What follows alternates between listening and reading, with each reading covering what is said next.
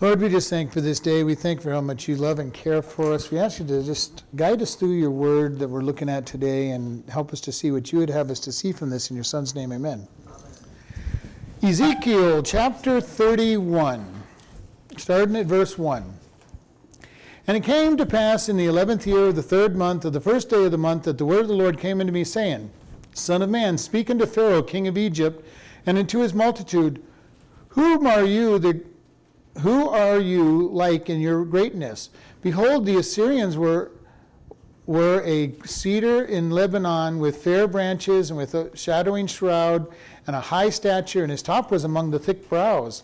The waters made him great and deep, set him on the high with her rivers running around about his plants, and sent out her little rivers unto all the trees of the field. Therefore his height was exalted above all the trees of the field, and his brows above were multiplied, and his branches became long because of the multitude of the waters when he shot forth. All the fowls of heaven made their nest in his boughs, and under his branches did all the beasts of the field bring forth their young, and under his shadow dwelt all great nations. Thus was he fair in greatness and length of branches, for his root was by the great waters. The cedars of the garden of God could not hide him. The fir trees were not like his boughs, and the chestnut trees were not like his branches, nor any tree in the garden of God was like unto him in his beauty. I have made him fair by the multitude of his branches, so that all the trees of Eden that were in the garden of God envied him. So we're going to stop there because it's kind of an interesting picture here. Never heard that term, Garden of God. Garden of God, yes. Yeah. Most scholars think that that's a reference to the Garden of Eden, and I don't agree with it, that it's the Garden of Eden to begin with. So we'll get there when we get to that portion. So again, we have a time marker here, the 11th year, 3rd month, 1st day, and we see this all through Ezekiel. He's given us a very specific time frames on here. And it says, Son of man, speak to Pharaoh, the king of Egypt, and to his multitude. And so he's only spent the last 2 chapters speaking to Pharaoh, and the previous 2 or 3 before that speaking to king of Tyre. So it's so now he's speaking directly to Pharaoh, and it says, Who are you like in your greatness? And I think he's kind of making fun of Pharaoh at this point. You know, you think you're really great, then who are you really like? You know, who would you like to make your comparison to? And we see people doing this all the time. They've got to compare themselves to somebody. Always have to sit there and compare themselves to somebody. And so his question is, well, who do you think you like? You think you're so great? Basically, you think you're great. You think you're the top dog in this environment. Who would you compare yourself? And then he goes on in verse 3 saying, "Behold the Assyrians." Okay. Now this may not mean as much to you as it does to me because I love history as much as I do. But the Assyrians were a mighty empire for almost 400 years. Damascus, the Assyrians, they ruled that whole area before Babylon took them over, and says, hey, you think you're so great? Do you think you are equal to the Assyrians? And in one sense, you might say the Pharaoh might have been able to say, well, of course I do. Our empire goes back a lot further. But they've waned and come and gone, and Assyria is the newest top dog in the area right now. Syria has just been bumped off by Babylon at this point in time, and Assyria had pretty much knocked Egypt out of its prime spot. So Pharaoh is, when he says, you think you're so great, do you think you're as good as the Assyrians? And basically he's kind of rubbing it in your nose. They beat you just a couple hundred years ago. They beat you and knocked you out of your power. Pharaoh, do you think you're great? Are you as great as they are? And then he says, the Assyrians were a cedar in Lebanon with fair branches and with a shadowing shroud and with a high stature, the top of his head among the thick brows. Now, cedar trees of Lebanon, back when they were historically there's not as many of them, but they were a huge, huge tree. They would be anywhere from 75 to 100 feet tall, very much like our redwoods that we have, huge trees of great, great height. could reach up to 40 feet wide. And it says, okay, the Assyria was a cedar tree.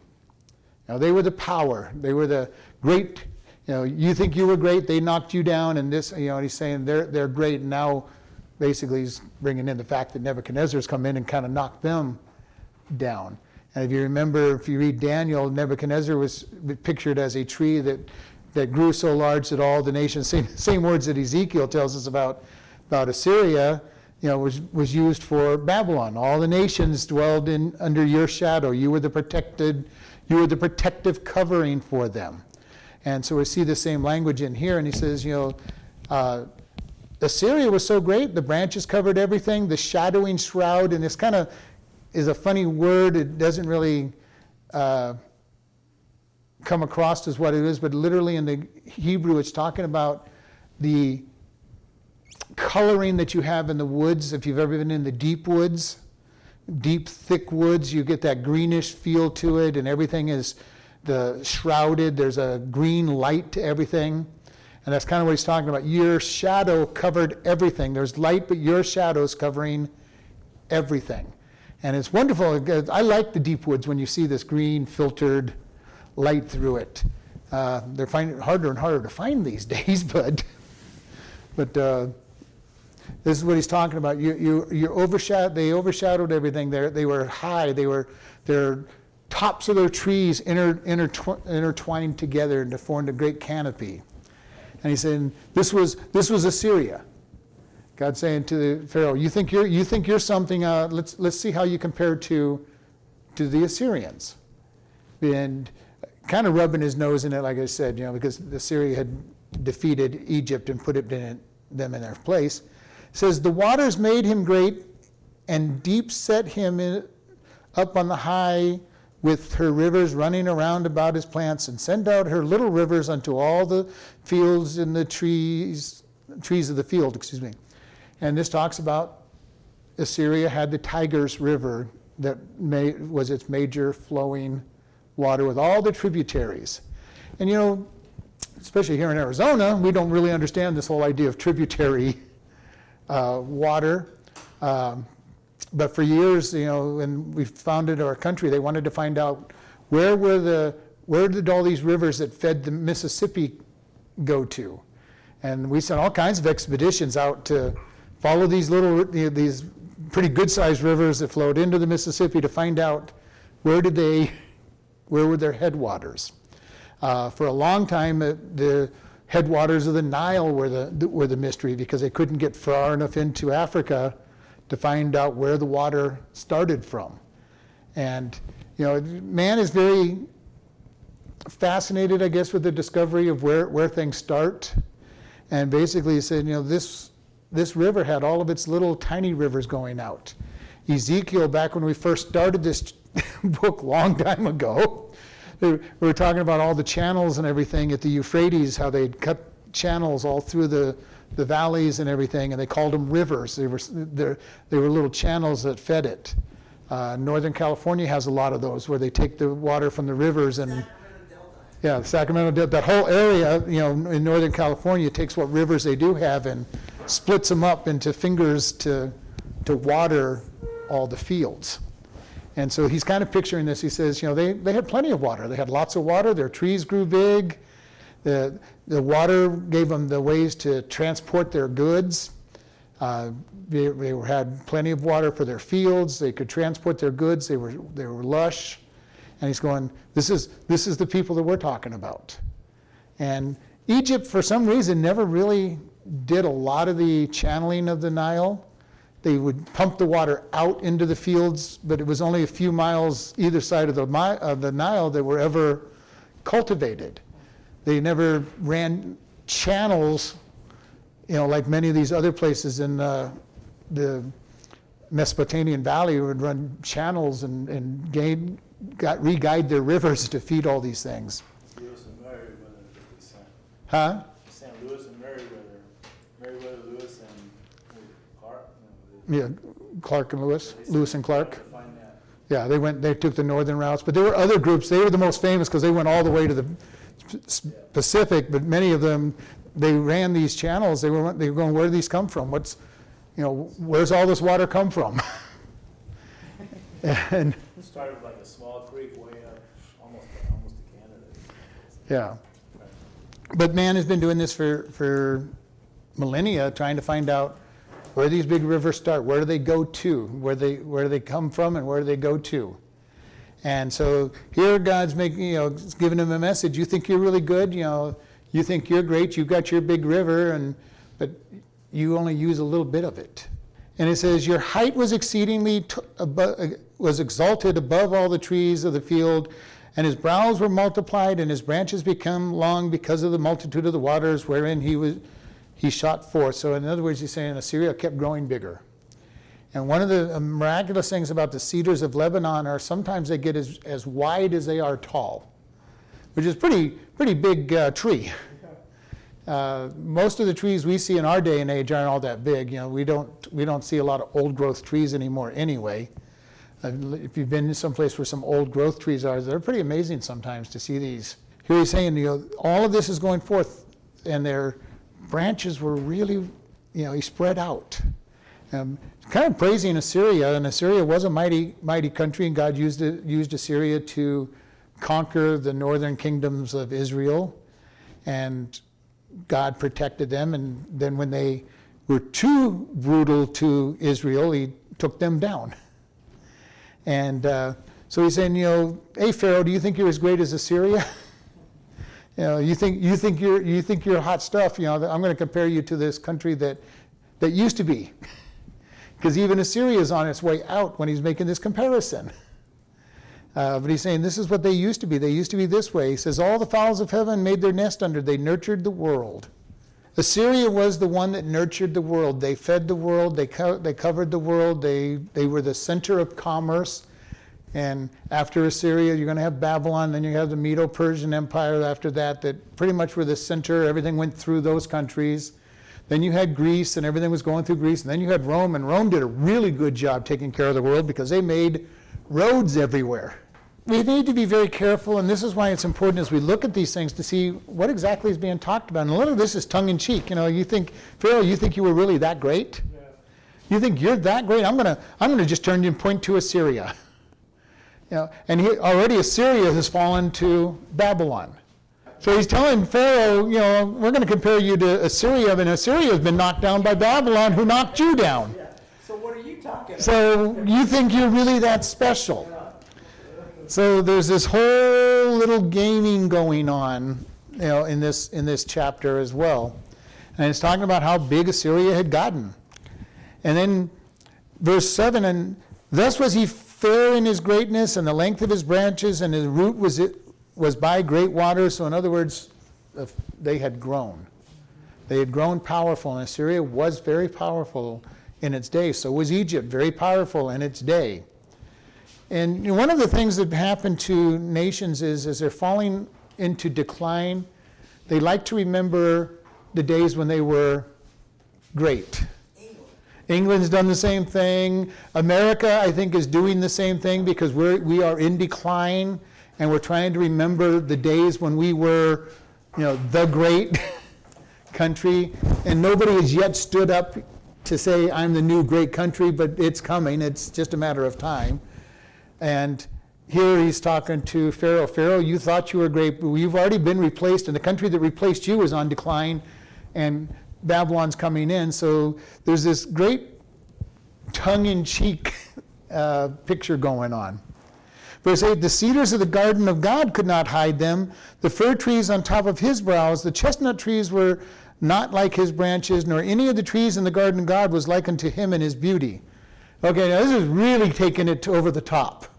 Okay, Pharaoh, you thought we were comparing you to Assyria. Now let's talk about my places, my garden. I don't believe this is the Garden of Eden. I believe this is literally God saying, my garden, what I've created in heaven, my heavenly garden. This is, you think you're so great. Assyria thought that they were better than my stuff, and now he's really going tongue-in-cheek. He's taking it way over the top. The cedars in the garden of God could not hide him, or the fir trees that were in his brow, the chestnuts that were in his branches, nor any tree in the garden of God that was like unto him in his beauty. Now, I'm going to tell you, if you read any commentary, almost every commentator says this is the Garden of Eden that he's talking about. I'm going to go one step further on these trees that he's talking about. If we get to the end of, I hope we get to the end of this chapter, I believe he's talking about Satan and the demons in the power that how great they thought they were. Because Satan had an envy that he wanted to be like God. He wanted to be in the throne seat of God, and brought a third of the angels down with him. Because later on he's going to talk about the trees were envious of them. And now I've not been able to find anybody else that agreed with me on any of my commentaries, so it's worth what it's worth. It's my opinion. Am I not understanding this? He's saying that Lebanon was greater than the trees in God's garden. That's what I'm saying. He's being very tongue-in-cheek here. Okay. All right. Very tongue-in-cheek here. You thought you were so great. Because remember a couple of chapters back, we were talking, he was giving his curse on the king of Tyre, and then all of a sudden jumped into a tirade against Satan, who was the power behind the king of Tyre. So, all right. So you think he's already jumped over? I think he's already jumping over, he's jumping beyond Assyria at this point and saying, okay, you thought you were great, Assyria thought they were great, now we're going to talk about the power that's beyond all of you. That's my opinion on this, and I have found no commentator that agrees. I think they're talking about the heavenlies where Satan rebelled against God and drew a third of the angels. Because he talks about, again, go back 3 chapters, we talked about the firestones and all of those which God talked about in his garden. Now, so this is one of 2 things, and I'm going to give you the other side of the coin on this that a lot of people will use, a lot of theologians and commentators use.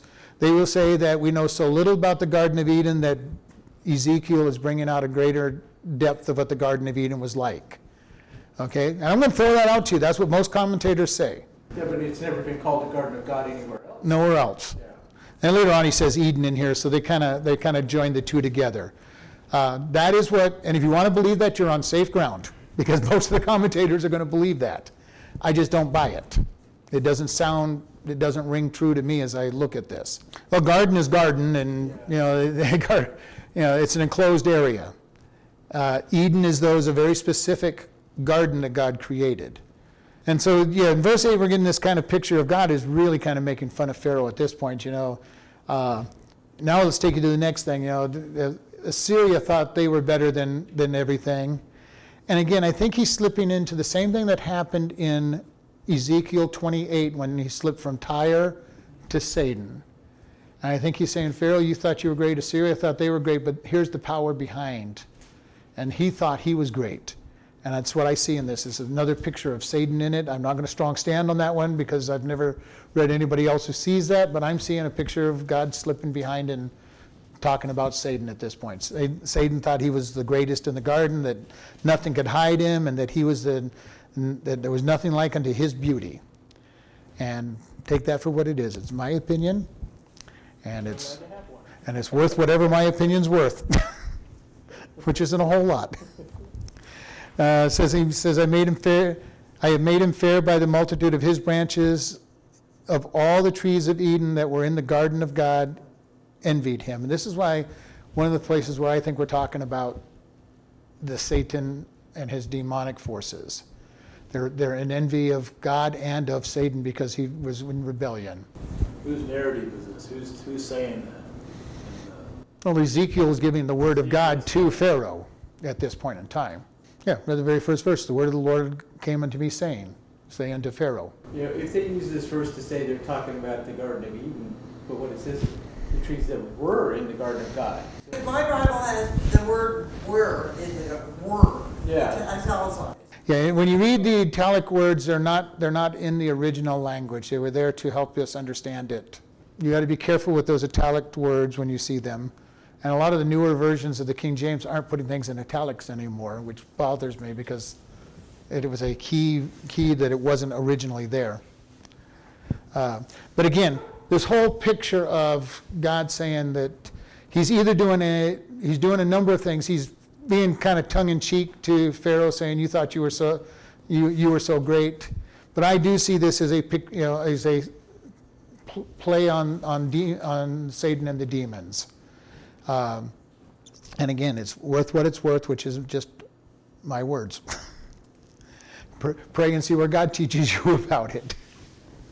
Because I was struggling with this. I've been trying to figure out for a while what are these trees that he's talking about. What's the trees of garden? What's the garden of God and all of this. And I was reading the whole chapter, praying about it, and then all of a sudden I'm going, this is Satan and his demons. So that's what was given to me for what it's worth.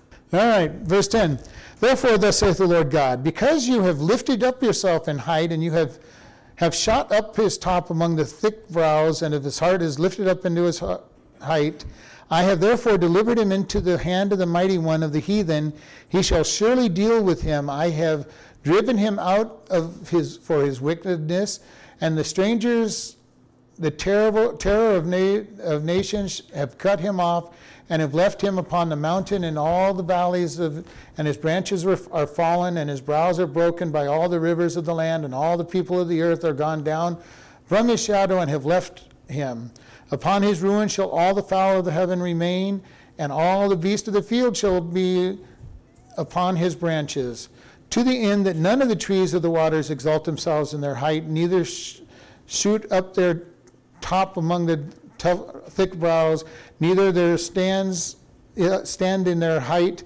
All that drink water, for they are all delivered unto death, so that the nether parts of the earth in the midst of the children of man shall go down into the pit. Thus saith the Lord God, in the day that he went down to the grave, I caused a mourning, I covered the deep for him, I restrained the floods thereof, and the great waters were stayed, and I caused Lebanon to mourn for him, and all the trees of the field fainted for him. I made the nations to shake at the sound of his fall, till I cast him down to hell with them that descended into the pit, and all the trees of Eden, the choice and the best of Lebanon, all the drink water shall be comforted in the nether parts of the earth. They also went down into hell with him, and unto them that were slain with the sword, and they that were his arm, that dwelt under his shadow in the midst of the heathen. All right, so we're going to kind of look at this again. I'm seeing something different than I've not read any commentator say anything about this or read anything about this, but I see God talking about Satan and his fall. It's what it sounds like to me. And it sounds also predictive as far as the in days. And again, as I've read this and looked at the commentators, I see nothing of them talking about this. And it is kind of sketchy because he keeps going back to Lebanon. He keeps going back to Lebanon, and that's the part that bothers me about it, because it's not a real clear, but he did that with Tyre when he was talking about Satan and his fall. He says, thus saith the Lord God, because you have lifted up yourself in height and have shot up his top among the thick brows, and his heart is lifted up in his height. And again, I just see the picture of Satan lifting himself up to God, because this is the context of the trees of God and everything. To me, I see this being Satan lifting himself up. Well, kings lift themselves up amongst the world. The empires, and this is why he starts out talking about Pharaoh and Assyria. But I think he's done exactly what he's done in chapter 28 when he was talking about King Tyre and all of a sudden jumped to Satan. I think we've done the same thing. We started with Assyria, mighty empire, thought that they lived in their pride, and then all of a sudden I think he slips into Satan and says, going to the power behind them more than anything else. And because this is what we've got to understand. In all that goes on in this world, there's God and there's Satan. And Satan is the power behind all that goes on negatively in this world. All of this chaos that's going on in our country, Satan is the power behind it.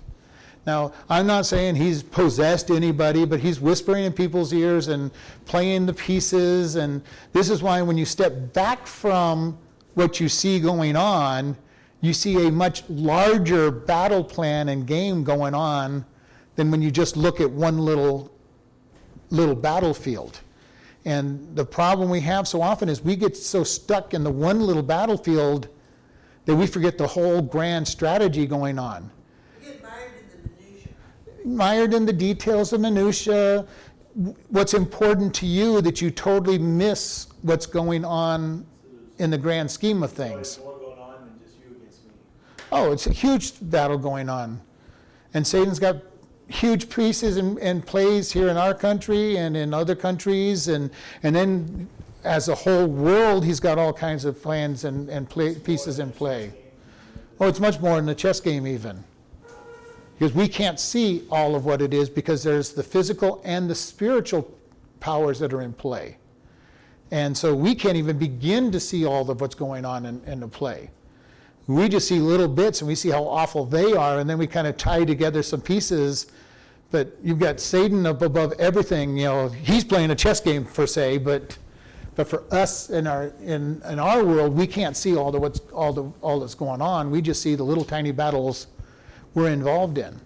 And if you want to take it to a physical world, it's the general sitting at the strategy camp with the entire map laid out of him and of the whole world with all the pieces laying out, or the captain or colonel who's just running their little piece of the battle. So I think we're seeing a picture of Satan. Satan's exalting himself. He says, I have delivered you into the hand of the mighty one of the heathen, and he shall surely deal with you as I have driven him out for his wickedness. And this is kind of going back to Assyria.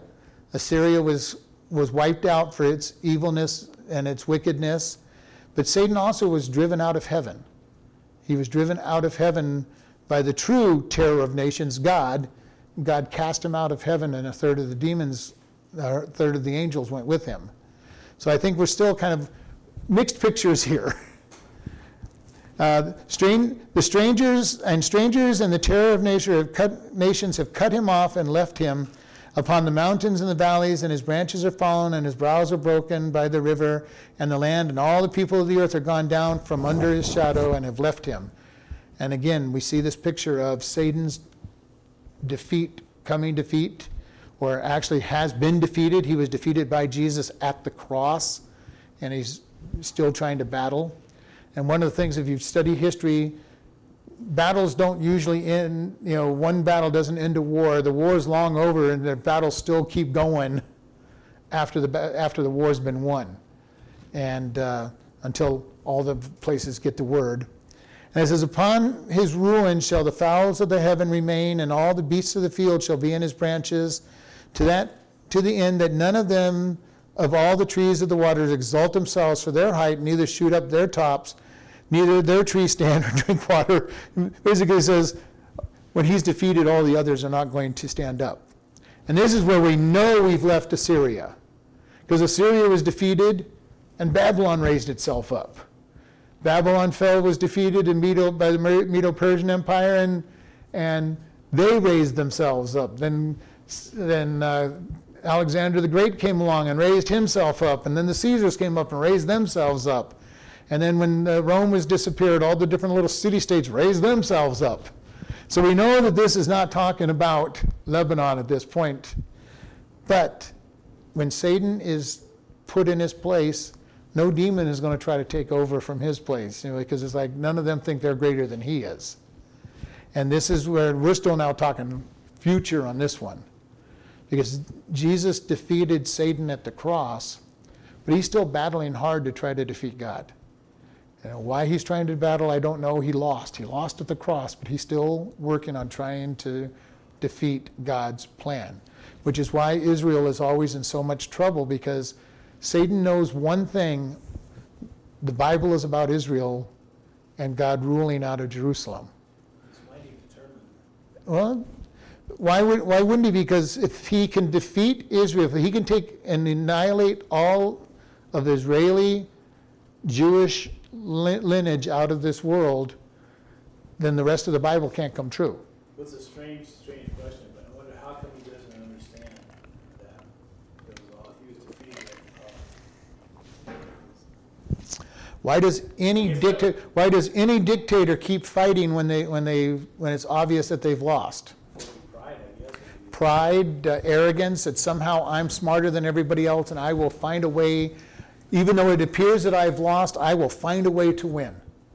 Satan I've been defeated at the cross. He's taken back dominion of this world, but I'm going to defeat him. Somehow I'm going to defeat him. And again, we look at history. How many dictators have been beaten? They're beaten. They have no army. They're down to one city, and they're still fighting for all that they have because they think they're stronger than the enemy against them. Hitler fought and fought and fought until they had him in his little bunker, then there was no place else to go, and he ended up shooting himself rather than surrendering. Or somebody shot him anyway.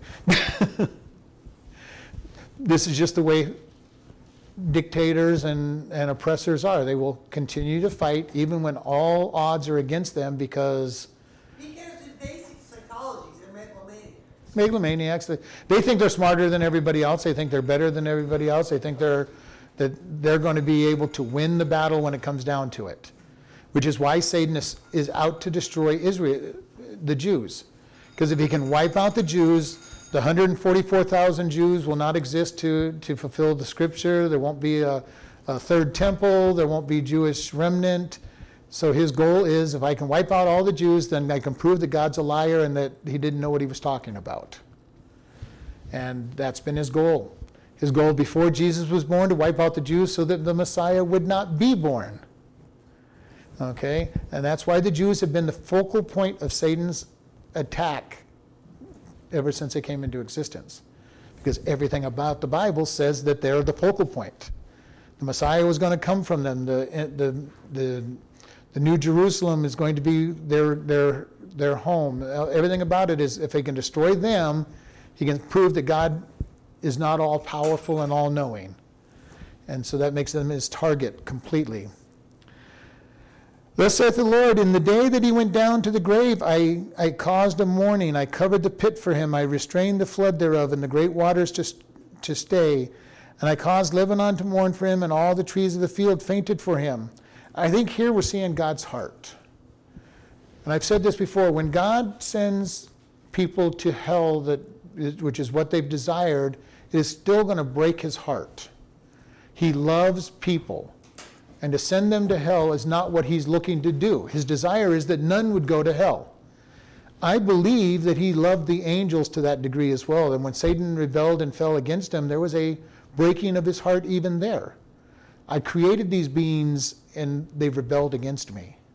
Whatever that meant for the angels to rebel against him, we don't know. They have free will. At one point they did. At some point in history, or their history, they had free will to make a decision. We, right now, have a free will to make a decision. Once we die and leave this world, we will be living for eternity in our decision. So we will be like the angels. And I kind of picture that maybe there was a world before that the angels lived in, that, or a spiritual world or whatever, and they had the chance to say yes or no, and a third of them said no. And then they reach their end, and they're stuck with their decisions. They were deceived, more or less. All I know is it's obvious that the angels had a free will at one point, and they don't now. We have a free will right now, and we won't in our glorified bodies. So the angels just do what God says now? They're his servants and do exactly what he says, just as we will do when we reach heaven, and we will do what we're told to do. Now, we'll enjoy doing it. It was our choice. It's what we wanted. And it'll be a great blessing and all of that, and I'm sure the angels feel the same way. We get everything we're going to get by grace. Because the most important thing we can ever come down to understanding is that everything we get is by God's grace. When he gives us blessings, it is by his grace. It is what we allow him to do through us. And this is, I've said this over and over, I love God's plan. He does the work, I get paid. All I have to do is say, God, I'm going to let you do what you want through me. And he says, okay, good. Your flesh is crucified, nothing there. I'm going to do the work, and then rewards us for what he does. God's absolute grace. And if we're understanding that it's all by grace, then we can't get proud about anything that we've done or even hurt by what we didn't do. It's an amazing thing to know that it's all by grace and it's all by his mercy that we have anything. I mean, we look at death as being this terrible thing, but for God, his children have come home. It's not as awful to God as it is to us.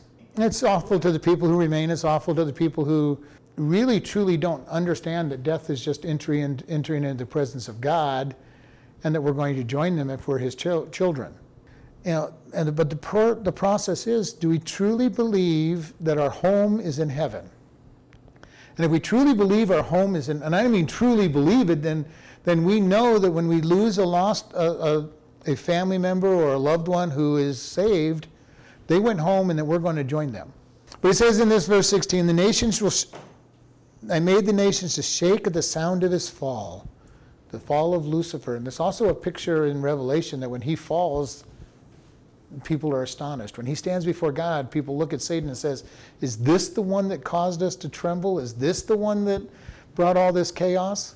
Kind of a wonder what Satan really looks like, with all of his sound and fury.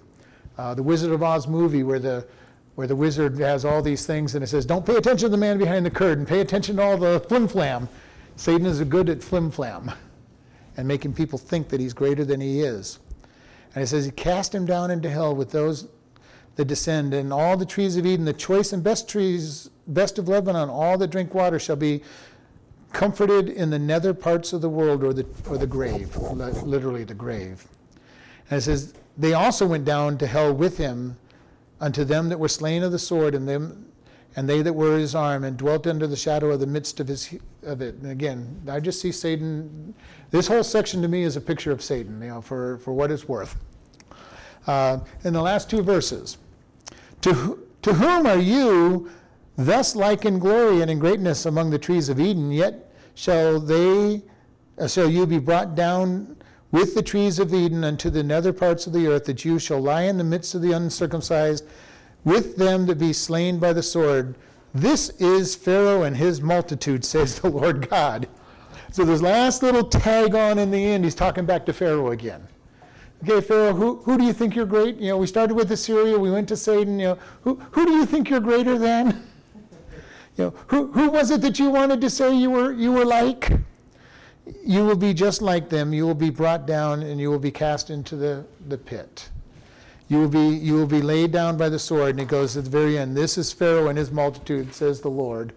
So he's basically saying, Pharaoh, you thought you were so great. We started with Syria, we went to the demons, and who did you say you were like again? Yeah. God likes to do this to even us in our day. Who do you think you are? You think you're so great? Let's take a look at who. Let's take a look at these people you think you are really great. Let me show you greatness. Yeah, you thought these people were great? I brought them down. You thought this person was great? I brought them down. In our day, it would be you think you're as great as Hitler was with his great kingdom. You think you're as great as the Stalin or Mao Zedong, and all these different people. And he goes, well, I brought them down. And here he is telling Pharaoh, you've got your hope in the wrong places. You've got your hope in your eyes looking at the wrong places. And we've got to be very careful that we always keep our eyes on God. Keep our eyes focused on God and not what others, even in a Christian sense, get your eyes focused on some great pastor and say, I want to be like that pastor. Well, no, you want to be whatever God wants you to be. And this is something that pastors do this a lot of times. They go, they start judging themselves by other pastors, and this person's got such a great ministry, and this one's got such a great ministry, and God says, I've got you where I want you to be. You're being who I want you to be. Keep your eyes focused on me. And for our lives, we need to keep them focused on God and say, God, what is it you want me to do? I can't be like somebody else. Nobody can be like me. Nobody else can be, we can look at them and say, I want to follow them like they're following God, but not to be like them, because who knows where they're at with what's going on. We want to keep our eyes focused on God and be who He wants us to be, because that's all He asks. He's not asking us all to be Billy Graham. And if he was, a lot of the world would never get evangelized, because Billy Graham doesn't meet all the world. He's not asking us to be all David Livingstones going to the deepest, darkest Africa to preach to the tribes. He's not trying to tell us to all be any other person you might think of.